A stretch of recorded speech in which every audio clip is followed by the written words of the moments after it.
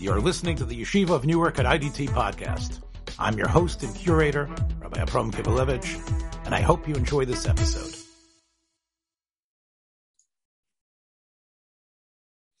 Shalom, this is a special Chuvas U'Poskim two-part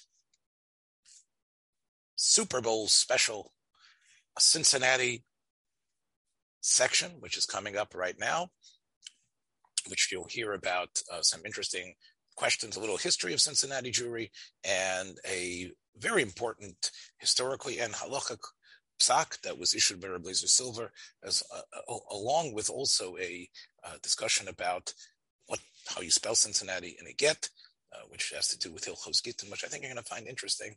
So that is going to be part one, and we're going to do the Los Angeles. Will be a separate. It'll be a separate feed.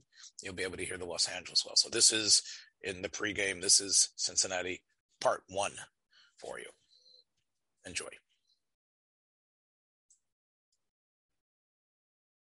Shalom Avracha, this is Chuvas U'Poskim, a very special pre-Super Bowl Chuvas U'Poskim. Now, the Super Bowl this year, the 56th, is the Cincinnati Bengals taking on the Los Angeles Rams. Cincinnati and Los Angeles are names that are significant in the history of American Judaism. Both of these cities, although at different times, could claim to be one of the more important areas of Jewish life. Cincinnati in the 19th century had the third largest Jewish community in the United States in the mid-19th century. It was known as the biggest Jewish community west of the Alleghenies. When Cincinnati was already was putting together their hospitals, Jewish hospitals and Jewish philanthropy really throughout the town, and plus their own different shuls and schoolings. Los Angeles, of course, was another. It was a small little outpost that, of course, later turned into the gigantic metropolis that it became. But Cincinnati, for years, was a place that Jews recognized and knew. Primarily, in our minds, of course, it was a place that, because of Isaac Meyer Weiss and others, Max Lilienthal, became the center for Reform Judaism. Of course, the Hebrew Union College, and there still is a beautiful, as far as I have come to understand, Reform college campus, and in many ways, Cincinnati became almost synonymous with the idea of what Reform Judaism wanted. However, there was always a pushback, even in the mid-19th century. The Isaacs family, Rav Shachna Isaacs, and it seems like although I can't get into all the details, it seems like this definitely was a city that understood that they were fighting in a way for the soul of the Jewish people in some ways. Cincinnati, at the time, today we consider it a small market, but at the time it was considered a city that was new. It had aspirations beyond just being a former trading outpost on the Ohio River. It was considered a city of great combination of some scenic beauty and industry, and the Jews were at the forefront of this, and Orthodox Jews as well. Cincinnati took on a completely different turn when the Rav, 1931, who came there, was the firebrand, a brilliant, incredible personage called Rabbi Eliezer Silver. Rabbi Eliezer Silver, very well known. When I was growing up, and although he died when I was about 7 or 8 years old, I had heard about him. I'd heard about him growing up and hearing him that he was the great Gadol of America. And this, in many ways, was true not only because of the persons who elevated him, but also for he himself. He was a person who came to America at a very young age after learning in Europe. He was, I believe, when he came to America, he was born in 1882, and I think he came when he was 25. So that would be in 1907. Now, he had been by Rav Chaim Oizer, he had been by Rav Chaim Brisker, but he was, most of his life, despite his European credentials, was spent here in the United States. Of course, he traveled, and he was a worldwide renowned figure. He, in many ways, as Aaron Rakeffet, Rothkopf Rakeffet, in his very important work called The Silver Era, which you can see here, I'm showing here, was in ways sort of reflective of the times, and unique, but at the same time, he was someone that one could say was part of the glory age of the American rabbinate. And what's interesting, of course, is that as the rabbi in Harrisburg and in Springfield, Mass, and then in Cincinnati, he was able to wield incredible power. He wasn't in New York. He was not, but still, he became, in many ways, considered the mover and shaker, the power behind what was the strongest Orthodox rabbinical, organization. It's called the Agudas HaRabbonim. Today, the Agudas HaRabbonim is a pale shadow of what it was. But at that time, it boasted, all the major rabbinic figures, the Europeans who were going to make sure that America would not become a morass, a quicksand that would bury the Jews that were coming here. Obviously, it was a trickle before the war, but after the war, the Agudas HaRabbonim saw the responsibility of World War II, the responsibility to enhance Judaism totally, completely here in the United States. And Rabbi Eliezer Silver was at the forefront of these activities. When he came to Cincinnati in 1931, he took on the Reform power base, and in many famous incidents, he was able to argue successfully, even in court, for the establishment of a mikveh, which was it was incredible that the Reform at that time pushed back and didn't want to have something so primitive and ugly on the same street that their temple was. They should have a mikveh. He was able to win those cases in court, and he was also able to push for the establishment in the late 40s of a Hebrew day school, meaning not just a school that was connected to a shul, but an independent school.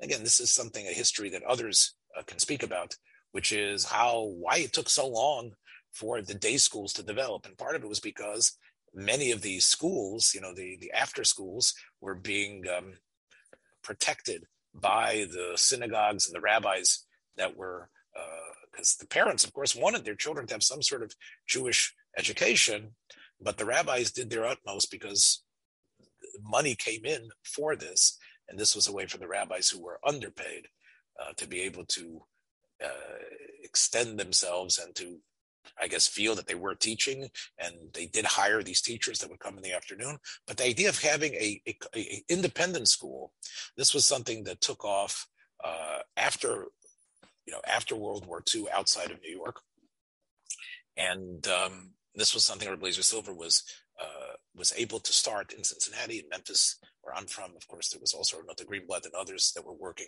to do similar things. So he was really the power behind starting the Chafetz Chaim School, the Hebrew Day School, the Hebrew Academy of Cincinnati. So he was, his influence went way beyond. I think because of the power Rabbi Eliezer Silver had, he wasn't just considered, that Orthodox man. The presence that he gave, he was a very handsome person in a way, or maybe someone would say handsome in an elfish sort of way. And he was also, his smile and entranced people. His smile and his energy entranced people, his humor. And because of that, people looked to him and they realized that nothing's going to happen in town without him. Well, now we get to the story, to the crux. In 1961, in March 1961, the JCC had opened up a newer building. The old JCC actually was built right when Rav Eliezer Silver came. So I guess After 25, 30 years, with the amount of money that the Cincinnati Jewry had, they wanted to expand the JCC, and they built a new building. And now the question was, should that JCC, that Jewish Community Center, should it be open on Shabbos? Because there had been, up until this time, an idea that the JCC would close on Shabbos. That's when people would go to shul. The JCC was closed. So Reb Eliezer Silver, and I'm going to go into exactly what was the details of his Hayrah, allowed the JCC to be open on Shabbos. And let's start here with the reaction first that you have here on the screen, and then we're going to go backwards and see what it was that he allowed the JCC to be open and activities to happen there, and how he allowed that to happen. So let's take a look here at first the response. The response from, amazingly, the group that Reb Eliezer Silver was actually on the presidium of, the Agudas HaRabbanim. Now, he was on the presidium, but he was not necessarily the ultimate power there, as you can see here. Approximately, Parshas Mishpatim, Tavshin Chaf Aleph. So do your math. So you're talking about 61 years ago. So here we go. Community Center b'Shabbos. We heard about this terrible thing, that a community center is open on Shabbos. Doesn't say it's in Cincinnati, but of course everyone knew that. Community centers b'Shabbos.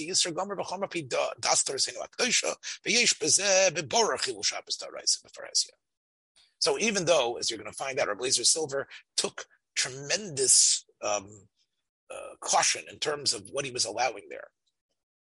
And in a sense, it's going to be hard to see Chilul Shabbos D'Oraisa. This reaction said, no, keeping it open, just the fact that it's open is itself a Chilul Shabbos D'Oraisa b'Farhesia. Chas v'shalom lo tikozos b'Yisrael. Now, the next line of the reaction indicates that Reb Eliezer Silver's psak didn't just shock people in the rabbinic community. It opened the light for community centers throughout the United States, especially in the Midwest. Now, the reason is because community centers had become extremely important, as Glazer and others, and Charles Liebman and others have pointed out, that in the 1950s, as Jews moved to the suburbs, although the synagogues, in a way, were also, turning into these lavish, incredible buildings, the Jewish community centers had been there first. They were the ones that were actually built in these areas first. Some of them were built originally because the country clubs and other health clubs discriminated against Jews, and this was something that allowed Jews to have some sort of event to be able to be part of. And it opened it up for them. But in many ways, as it's been shown, those Jewish community centers were actually maintained even in a better state than definitely the city centers and some of the private clubs. And it's still, of course, the case today that the Jewish community centers have membership from all different types of persons representing all different types of religions. But at that point, the Jewish community center was almost like, see, we can survive. And it was a very powerful force. Classes and other things were held there. And therefore, the idea that, we can be open on Shabbos, we're not going to outrage the Orthodox. So cities like Detroit and other places felt, well, the head of Orthodox Judaism in America, the head of the Agudas HaRabbanim, this famous rabbi, Reb Eliezer Silver, who was well known, he allowed it. So we're going to use his Hayrah to open up our community centers. And the Agudas HaRabbanim replies to this, and they said that any other community that does it is Machal Shabbos, they're parts of Mechayim HaTorah, and we have to do whatever we can, and anybody who doesn't stand up against this is himself guilty. So not only do we decry what Reb Silver did and say that it should not spread, but anyone who doesn't join us in this campaign is himself guilty. And therefore, everyone needs to push this idea. And of course, this is all about keeping Shabbos. So this is what the Agudas HaRabbanim issued. all right. So what was going on, though? What was really going on? So I'm going to share with you a document that's an old newspaper article, which I'll show you in a second. Now, this is from the Jewish Opinion newspaper. It's called the Jewish Post and Opinion, and I think it was in the Indiana paper. It might have been.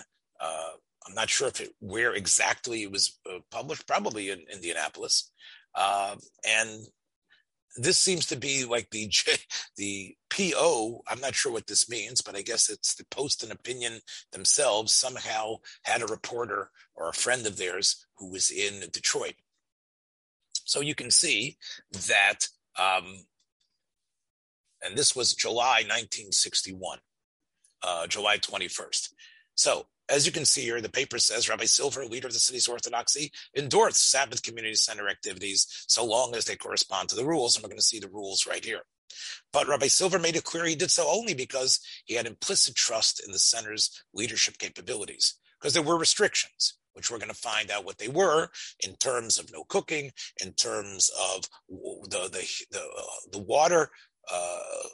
water temperature of the swimming pool, the Eruv that was being set up there, and therefore he says, I'm going to allow it because, first of all, I know that I can keep hold on it. But here's also the important thing.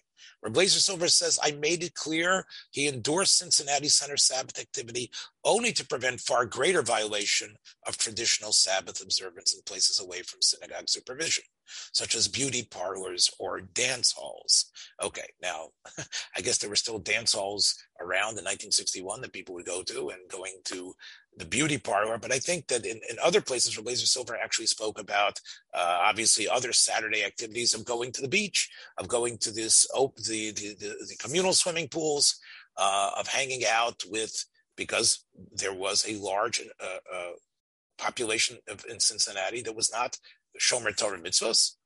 And he felt that by having the community center closed, we were actually pushing them away from keeping of Shabbos and of a Jewish identity altogether. And therefore, since, what was Shabbos to them?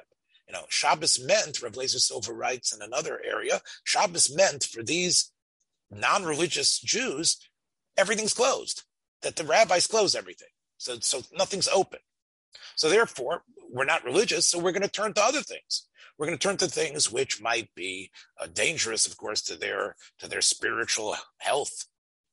As you can see here, that the Detroit's Jewish leaders came to him and they said, well, can we open up the same type of center for us on the Sabbath?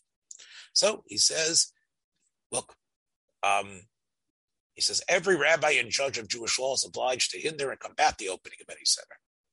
So on one hand, now, part of the reason why Reb Silver said this was because of the pushback. But I don't think he was being duplicitous. He did say that, of course, you start off with the default mode that we don't want centers open on Shabbos, but we have to look at the community. Is Detroit the same as Cincinnati? All right. So therefore, he says, Silver heard that the Detroit center opened anyway, like basing themselves on him. And he says, I can't believe the disrespect and lack of respect that you opened it up. We will not desist from our determined effort to restore a proper Sabbath observance, as he says. Now, these are the rules about how you can open a JCC on Shabbos, at least that one, at least the Cincinnati one. First of all, that there's no programming going on over there, even on Erev Shabbos. As you can see, Friday, right? No program shall be scheduled Friday evenings. We can't have any evenings or programs that are going to start, which is interesting, prior to 1:30. I'm not sure exactly, the point is that whatever goes on there is towards the end of the day. And I'm not sure exactly why, because he doesn't want people not going to shul. In other words, 1:30 means, okay, I can go to this Cincinnati JCC, but not in the morning. So because if it's open, then it's going to take people away from the synagogue. All right.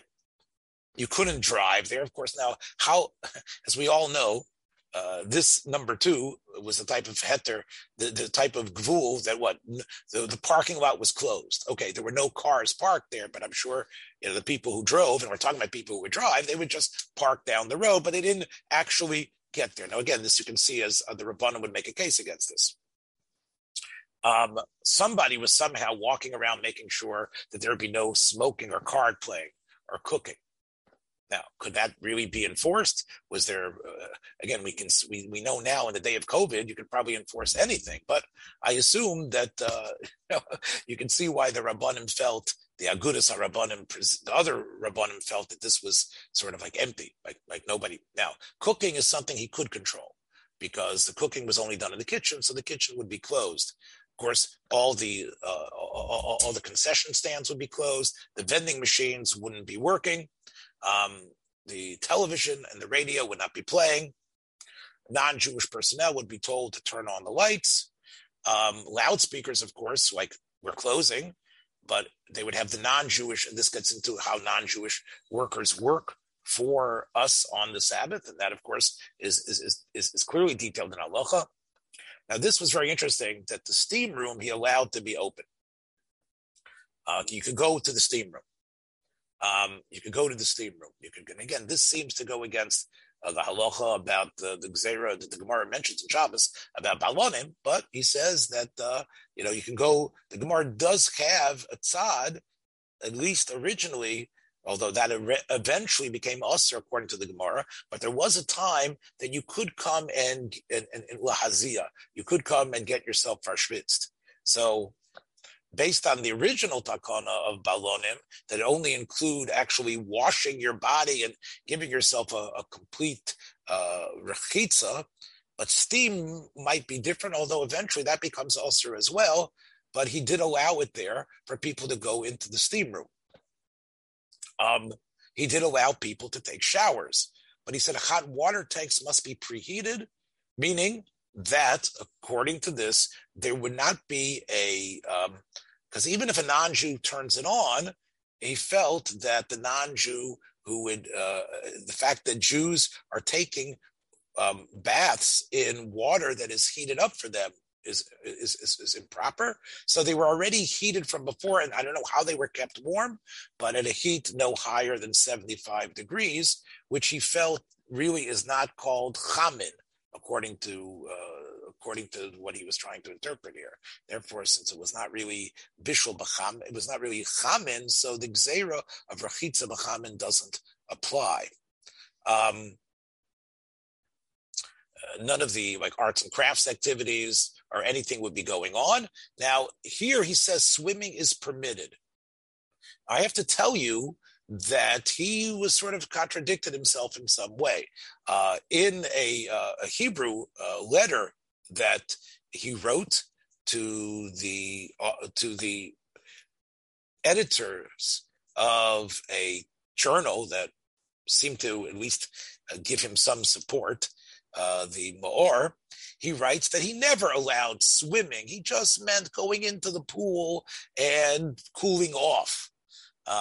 That seems seems like if these are indeed the official principles that allow it, it does seem like he did allow swimming.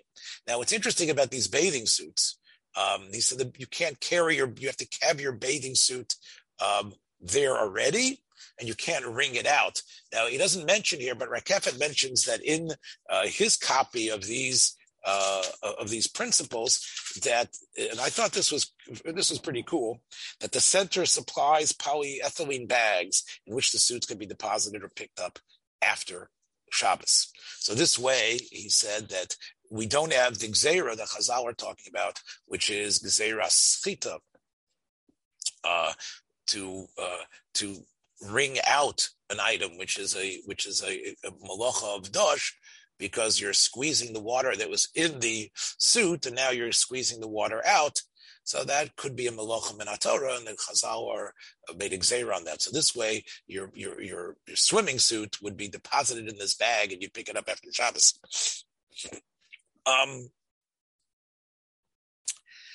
no staff member who conscientiously objects to working shall be required to do so, which means we're open, but if there is a person who's a frum person, or a person who wants to keep Shabbos in any way, shape, or form, the center cannot force him and say, well, this is part of your job.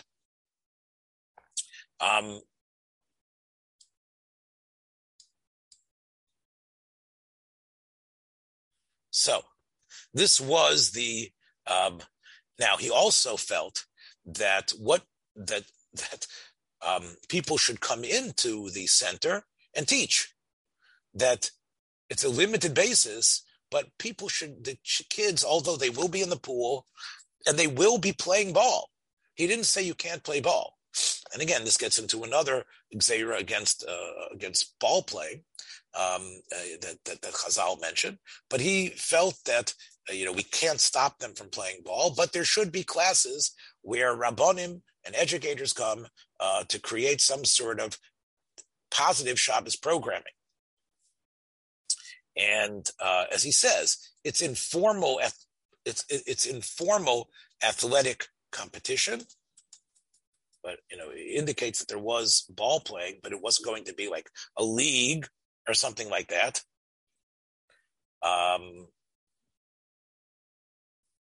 But there would be classes discussing Jewish life, games, songs, dances, themes developed around certain holidays, the study of history, symbols and pictures.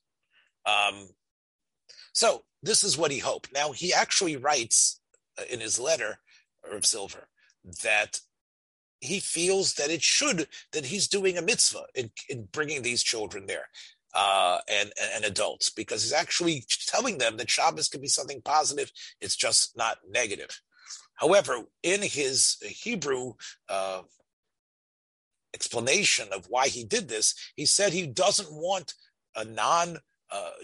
children who come from Orthodox homes to go. And this is only for, and again, I would say that his explanation rung somewhat hollow. I mean, obviously, the line of demarcation between children is, especially in places like Cincinnati, is not that strong. Many of the non-religious families were sending their kids to the same day schools that the religious families were. And if their friends are going to the center, then I would assume that would be a reason for the Orthodox children, the kids that are technically Orthodox, would also be going to the center. So Rav Silver saying that he only means it for certain people, I think that's an argument that's very, very hard to sustain. But this is what his point was. Of course, he was writing to different audiences. In this article, he wanted to come out strong for Sabbath without getting into the nitty-gritty details. In other places, as he sort of walks himself back, he says this was a Eis Lasos Lashem. And I think this psak needs to be looked at. It is, in a way, quite unusual in terms of we need to allow this. Otherwise, we are going to talk about a generation that we're going to lose. And this, especially, I guess, in Cincinnati, where there was still this battle between the Reform and the Orthodox, that he felt this was something that had to be done. Now, that is, again, I can read to you Reb Silver's own words, and I think I owe it to Reb Silver to read some of the words that he wrote in Lashon HaKodesh. The first thing I'm going to read for you is sort of a paraphrase of what Reb Eliezer Silver told Meir Amzel, the editor of the Torah journal, HaMaor. Okay, so he says that obviously the JCC is so popular. The swimming pool is the center. From the swimming pool, which everybody loves to swim at that time, then you have everything else that's around it. But, of course, he says, anyone who's a Ben Torah would not want to spend their hours and times over there. But we have to realize that many of the children come from non-religious homes. They don't know anything about Judaism because they aren't going to those schools. Again, I question that a little bit. But he said, that is the source for what they know about Judaism. So, on Shabbos, if that place is closed, Hanoer Hazeh Holech El Brechos Hashchiyah B'Chofim Hayaronim, the swimming pools and beaches of the city. Mispatm Sham B'Chol Minei Treifas. We know what's on sale there, right? All the corn dogs and everything else that you can get, and other non-kosher items. And of course, they become friendly with the girls that are there.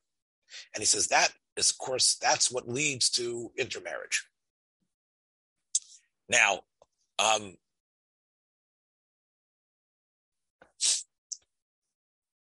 heter is only for Cincinnati, and here he says L'bnei hanoar hamizbolil. How you could enforce this would, I think, be impossible.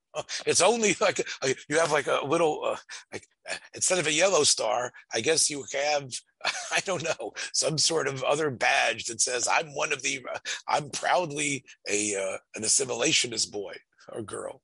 Chalil ladar dosushi konas l'sham. Okay, I thought it was interesting about the Eruv. As you can see, there's an Eruv around the building, and he says again, "Hamisachtem bekadur." You are allowed to play ball there, and within the Eruv, as you can see. Now, he also wrote. Now, what people wanted him to do was to step back from the heter. It was already a scandal that his own institution wanted him. He had done this terrible thing, so to speak, and that it was leading to other communities doing the same thing. So there was a call on Reb Eliezer Silver to take back his heter. Now, Reb Silver he was not happy with this because it was his own group that was asking him to do that. And there was also a threat to remove him from the presidium of the Agudas HaRabbanim because of that. So he, again, and I think this is Reb Eliezer Silver's own words, although they were paraphrased. He says,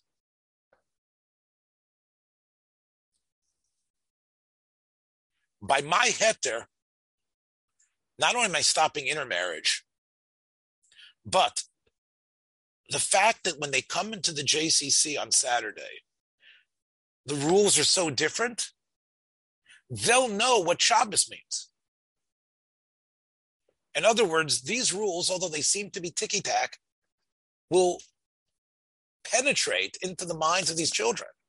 And they'll realize not only are they having positive things on the Shabbos, which, whether it's the basketball or the swimming or the classes, but the fact that they know things are different, that itself is a mechanism to teach the ideas of Hilchos Shabbos. I thought that was a little twist, which I think is a very important point. Now, as I said, they tried, although originally, of course, they came out with this chayrim and really embarrassed him. And there were other editorials where people accused him of being a loose cannon, as my friend Benny says, and somebody who, would just, trample on things without consulting with others, not realizing the result of a heter like this. That he was already getting old and not recognizing that a new sort of orthodoxy was asserting itself. All those things were pressuring him. And he, like a lion, dug his heels in, but he sort of mentions the fact that it wasn't just him, but, he always in a way wanted to cover himself in some ways. As you can see, he says, I've gotten your letters, man al michtavov, achronim. And I got your letters from the other people in the Aguda that I should take this heter back. I happen to be in Cincinnati now. Who's visiting me? The Ponovitch Rav, Rabbi Yosef Kahaneman. Aha. And he's here. And I'll tell you, I spoke to him about it. And whatever I answer you is with his haskama. So in other words, if I'm not good enough, the Ponovitch Rav is here. Rav Yosef Kahaneman is here. So he says, I cannot agree to take my psak back. Ki bezeh afker es kol atzir b'mokam hefker. As he wrote before, I can't do that. He says, if I do that, I will be the Messiah de over Yaveira, both and gas. And I am going to be guilty if I take my heter back, Shabbos and Kashrus, because they are going to eat treif, because they are going to become even less religious than they are now. I will be responsible for that. And I can't allow that to happen. And he says there's another reason I can't do that. Because if I do it, my own honor will be denigrated. L'simchas kol oivai sheyisparu ki notzchoni. Basically, all this is about is putting me down. And I can't do that either. I can't allow myself to bow in disgrace, because this is also a way that really combats my honor and everything I've been trying to do.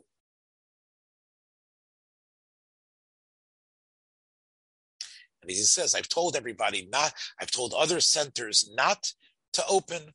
I've told them, in fact, he says, I'm willing to come and check your center out, and I can decide and we can talk about it. And here, of course, I think over here, there's something going on where he says, Sheker adavar shitarti lashut. I never said you can swim. You can see in that other article, perhaps there was some miscommunication. I don't know if his mastery of English was perfect. I think it was pretty good. But I think here was, he says, I didn't allow them to swim just to get cold off. And again, he says it's like going to the mikveh, the same way we allow people to go to the mikveh, because it looks like there's no gzeiras rechitza, because it just looks like you're cooling off. So I said you can't swim. Now, obviously, this was the type of thing that it was impossible to a lifeguard or anyone to be possible to be a mashgiach on that. Okay, so that is. And then, of course, he explains how much he fought for Shabbos, and how he has been really a force for Frumkeit, and that all of this is. And he says that he told this to Rav Kahneman, all the lies that are saying, and Rav Kahneman was duly shocked. So whether this, again, to schlep Rav Kahneman into this, it would be, I think, totally way beyond correct. But this is Reb Eliezer Silver and this psak, and I think it's very important halachically and historically. The second Cincinnati tshuva also is connected to Reb Eliezer Silver, and I'll show that to you right now. So this has to do with how you write Cincinnati. How do you write Cincinnati? So I'm very much indebted to someone who I have really the schus, I think, to call a friend, someone I turn to quite a bit, Rav Mendel Senderovich, who is the Av Bezdin in Milwaukee. And he, in his Sefer, Atzib Samim, he has all about spelling different cities in a get. So I want to show you what he writes here about Cincinnati. Now we know Cincinnati in English is spelled Cincinnati, two N's. Cincinnati, right? The N is emphasized. There's a dogesh in the N. Cincinnati, right? Cincinnati. So when you write a get, it has to be a star of the highest level. It has to be a star that clearly indicates that this woman is really a woman who is no longer married, and she could, based on this get remarried. We're worried about what it means to be an Eishes Ish and not to be matir and mamzer. So there's a lot of kbedas of how a get needs to be written. The details seem almost beyond ken of someone who doesn't understand about Ilchos Gitin. But it has to be very exact where the get was given. Is it really true? Especially a woman who was known to be a married woman. So we need to have the details so clear.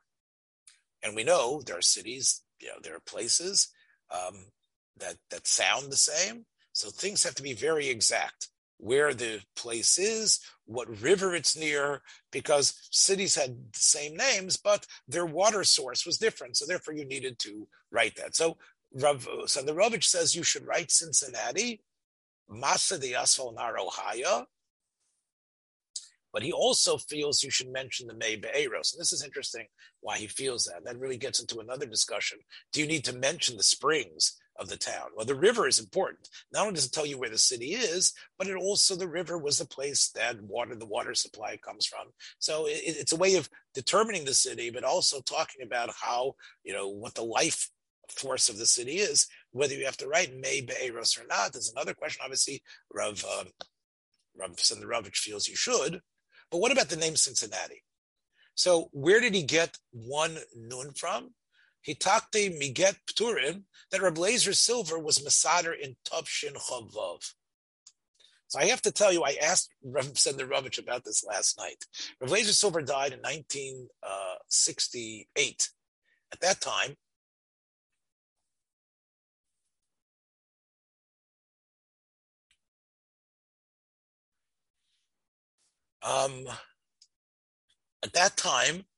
he was like at the end of again. He was still he was 82, I believe, when he was born. He was born in 1882, and he died in 1968.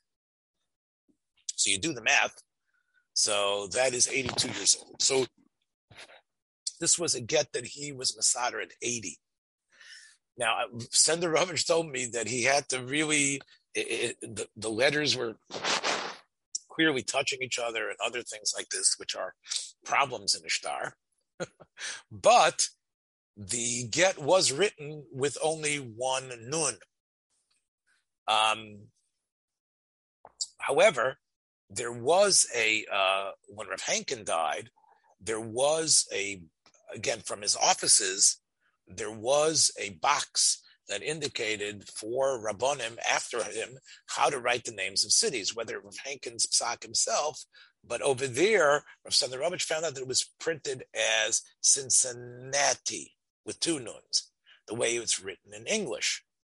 Now, this really gets into a question about how a get needs to be written. The Rav David Tzvi Hoffman in the Truvas Melamed Lahoyo explains that and he talks about the city of Brussels, and he talks about whether Brussels needs to be written with two samachs or not. Brussels, it's not Brussels, it's Brussels, and you can hear the two S's.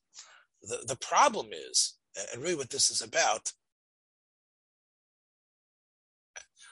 really about is how do people say it? And who are so Rav Tzvi often has this chiddush. He says that the reason why many Gittin were written in Europe without the double, even though in the German tongue it's clear that the word needs to be emphasized, is because the Jews who came there originally used Lashon HaKodesh. And in Lashon HaKodesh, there was enough in elasticity in the letters to imply, if you put a dogesh, a dot in that this was a letter that needed to be emphasized. So therefore, Brussels didn't need two samachs. However, Reb Tzvi Hoffman says, as the Jews became more connected to the language and were able to write in that language and speak that language, so then the way people speak about that city is more in the German, or in this case, the American style. And therefore, that becomes the way the city is referred to. So if the city is referred to, just like as we know in Hilchos Gittin, if a woman is called something, the miskeri, or right, you need to put that into the get. So Cincinnati, since eventually and clearly Cincinnati was a place where many people spoke English, they would say the city as it was written in English with the double N's, meaning this sort of emphasis.